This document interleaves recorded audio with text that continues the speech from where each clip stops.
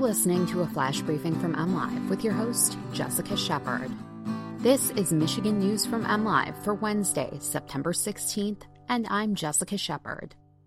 Big Ten football will take place this year after all. Michigan has its first potential human case of Eastern equine encephalitis, and parents are petitioning the governor to allow high school marching bands to perform this year.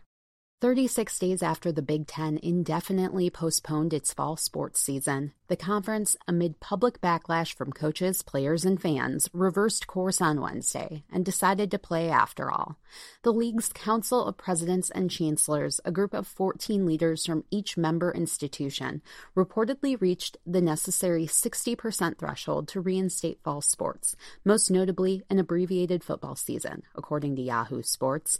An official announcement from the Big Ten is imminent, according to the report, with games to begin the weekend of October 24th.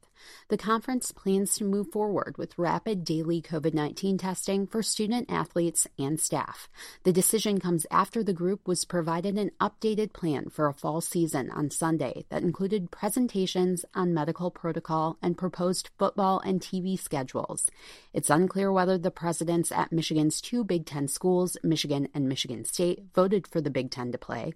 Mark Schlissel, an immunologist, and Samuel Stanley, an infectious disease expert, both reportedly voted against playing back in August. A man in Barry County is being screened for the mosquito-borne illness Eastern equine encephalitis. If his test results come back positive, he will be the first human case in 2020 of the potentially fatal virus. The Michigan Department of Health and Human Services is expecting confirmatory testing results by the end of the week, according to a press release.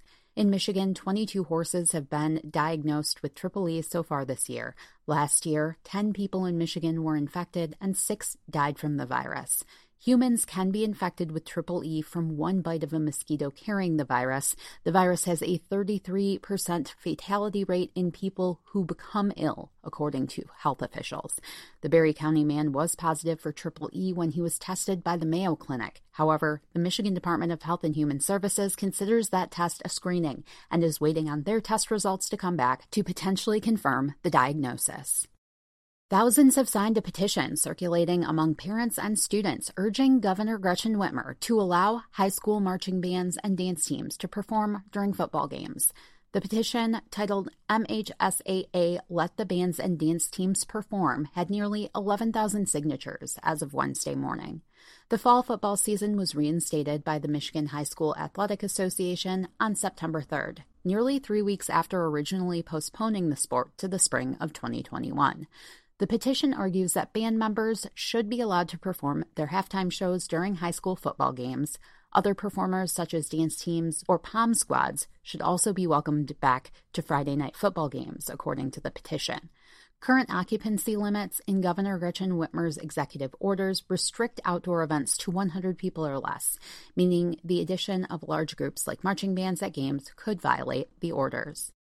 Don't forget to keep your nominations coming for Michigan's Best Donut by visiting mlive.com. And make sure to follow MLive on Facebook and Twitter for the latest Michigan news updates. Thanks for listening and have a great day.